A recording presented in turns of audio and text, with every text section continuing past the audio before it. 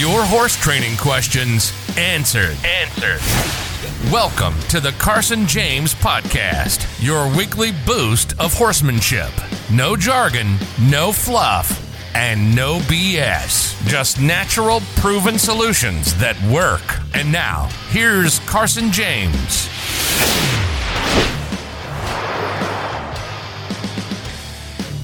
All right, it looks like we're going to dive a little bit into how to get to the point where you feel like you can trust your horse a little more, maybe not have to micromanage him and all those kind of things. Now, let me start off by saying this. One of the most common things that people wonder about is, how can I come to a point to where I feel like I can relax on and trust my horse? Okay, well, here's the thing. Let's say you were flying an airplane and you knew the oil hadn't been checked in forever and there were a lot of screws loose all throughout the thing. Well, it would not be very smart to totally relax in that airplane, because for all you know, something could happen any second, and it would be very important that you would be alert and try to be 5 or 6 steps ahead of what was going to happen in order to have the best chance of you staying safe and keeping the airplane in one piece. Okay, it would not be until you got in an airplane that was put together well, was caught up on maintenance, you knew everything in that airplane was how it was supposed to be. Only then would it even be a fathomably good idea to begin relaxing a little bit. So a lot of the times the answer that I give people is, well, I know that's, like a goal that you're working towards and you should keep doing it, and that's great, but with what you're telling me, like the story you just told me, you probably should not relax too much on that horse. And then it goes in, then the conversation follows up with, okay, well, the way it's not a specific thing or like mental exercise you do to get to where you can relax and trust your horse. It's just simply realizing that you may have been riding a horse that was not trustworthy in the past. Now you have a horse that is exactly how he should be, and you are now able to relax on him. It's kind of just an automatic thing. So when you know that you can walk, trot, and lope, bend, have him look wherever you want, and have him go exactly the speed you want, have him stop, turn, back up, all consistently in the same form, in the same fashion, no matter how many days he's had off, no matter where he's been, if he's been to a new place, no matter if there's other horses around or not, and he's just the exact same predictable horse every single scenario, every single time and scenario that you get on him. Okay, well, pretty quickly you're going to start getting really relaxed on that horse and without even realize it. And then before long you go, holy cow, I just realized I used to be tense and nervous on this horse, probably with good reason, and now I'm able to relax, probably with good reason. So how do you get all the things that I just said? Okay, well, that goes back into pretty much the main foundation of every podcast and every piece of material that we have ever released and will ever release, and that is the simple fact that a horse is, their confidence and their behavior is solely determined by how strong their self-preservation instinct is and how likely and easy it is to tip that instinct over the edge to where it throws up a bunch of brick walls around that horse and does not allow him to comply, because that self-preservation is convinced that you don't know what you're doing and you're going to get that horse killed. Now, I know this sounds really exaggerated, but remember, we're talking about this from a horse's perspective, not a human's perspective. So, the real key to being able to not feel like you have to micromanage, and be able to relax on a horse, it's two things. I'm going to tell them to you right now. Number one, get good at timing. We'll go into that a little more in a second. Number two, get your horse confident to where you have no reason to not be able to relax on that horse. If you have a reason to not relax, then you should probably not relax, right? But if there's no reason to be tense on that horse or overly alert, then you won't be. See, it's an automatic thing. It's not like a 3-step program. So, number one we said was timing. Number two we said was confidence. Both of them feed off of the other. The better one gets, the better the other is going to get, because it's like impossible to have your timing at 50% and have the confidence at 100%, and vice versa. So there is a little bit of a leader, though. The thing, it would be the timing that builds the confidence. And I also want to talk for just a second on how timing affects micromanagement.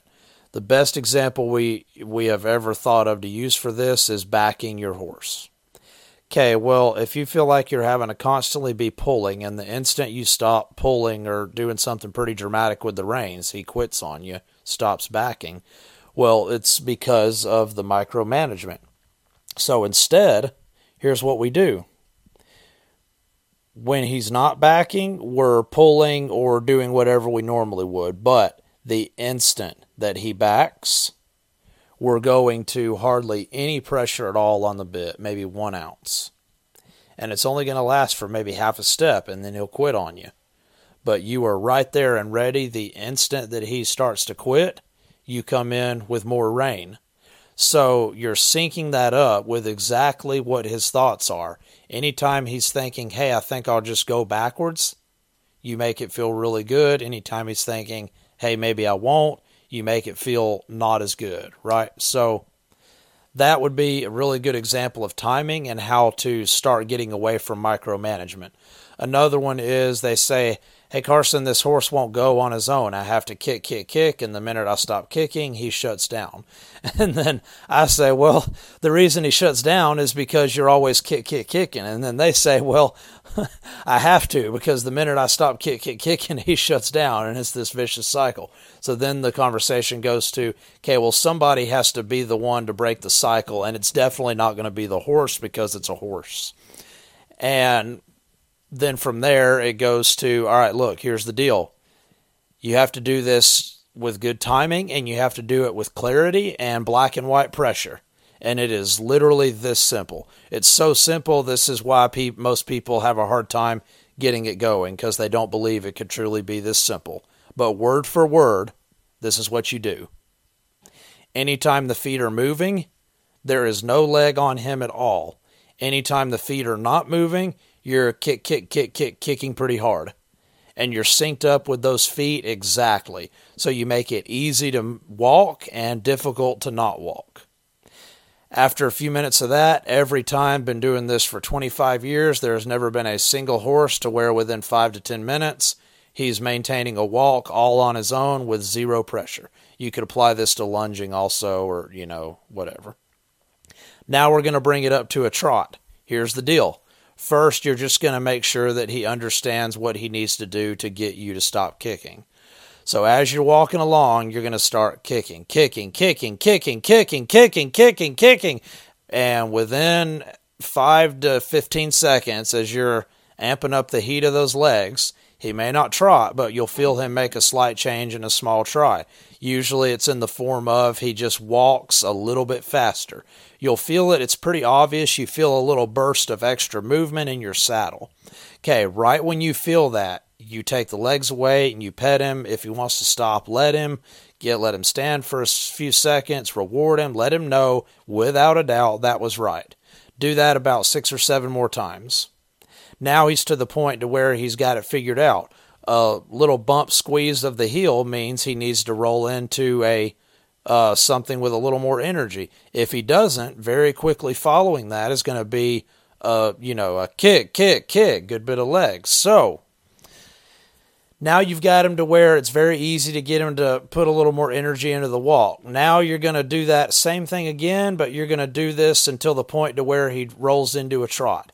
And we don't care if it's just one step. The instant he trots, you ease off.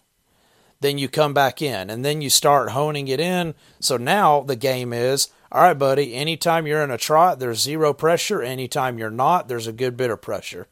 And then we move on to the lope, and then even the extended lope or the run if you want. And it's worked on every horse within 30 minutes for 25 years.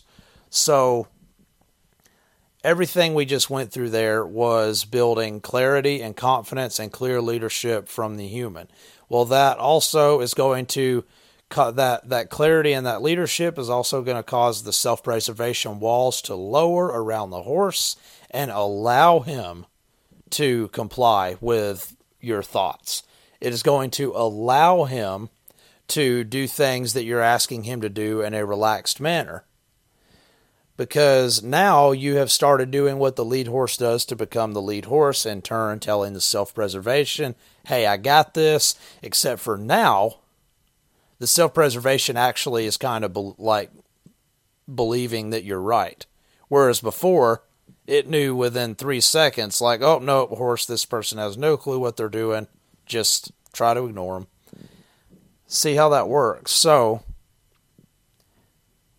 you can see how the person before we had the talk, with all the bad timing and stuff, is just confusing the horse, making him get more tense and less confident in himself and the human.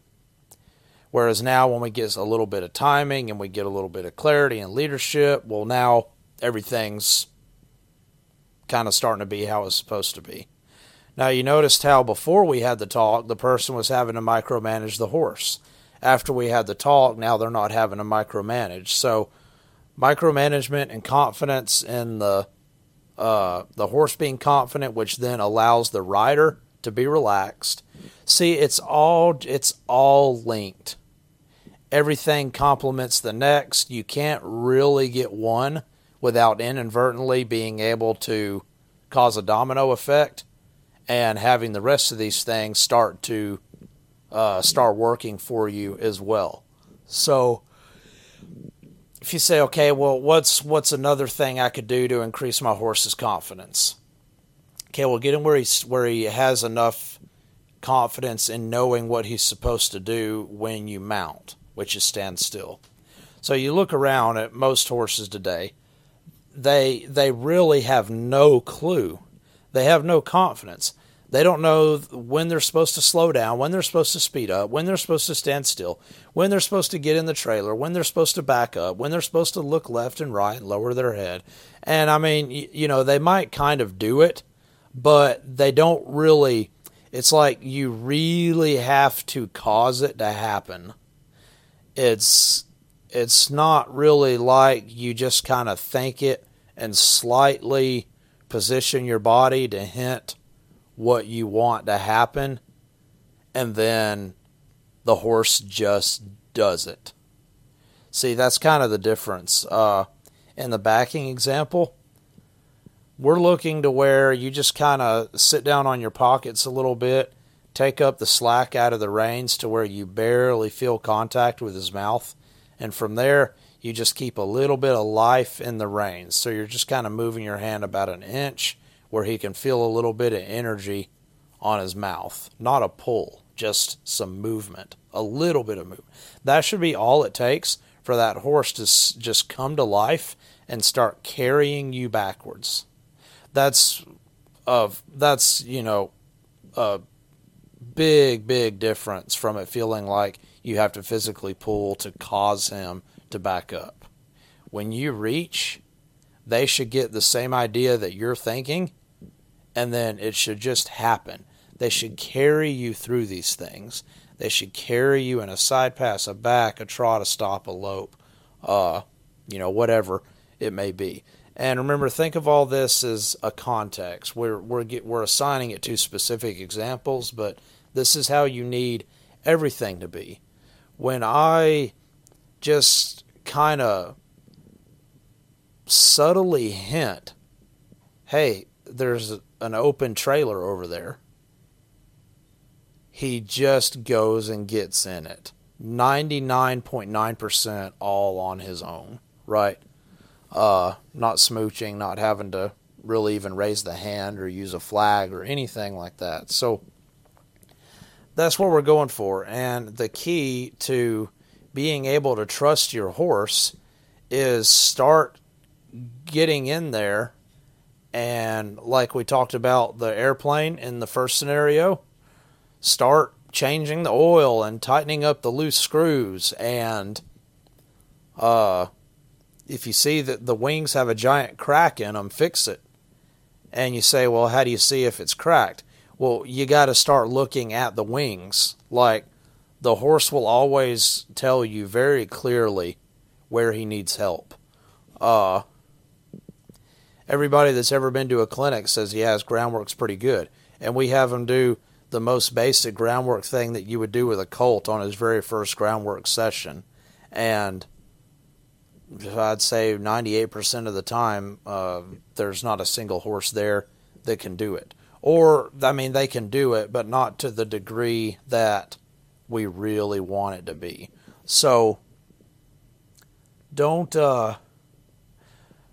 sell your horse short and cheat him, because it's easier to say, oh no, he knows that, I can move on. Like, if you feel like your horse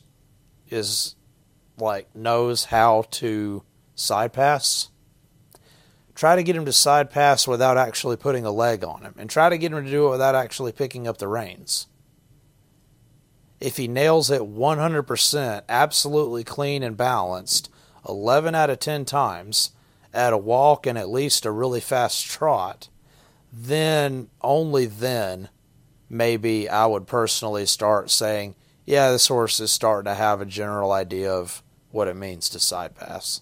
So, it's because you set that high standard that you avoid falling into the trap of thinking you're getting in an airplane that's perfectly good, when in reality, you're actually getting in something that not even Neil Armstrong should probably be trying to fly around in. So, that's probably one of the best scenarios I've ever come up with about what's actually going on with most horses, is that airplane thing.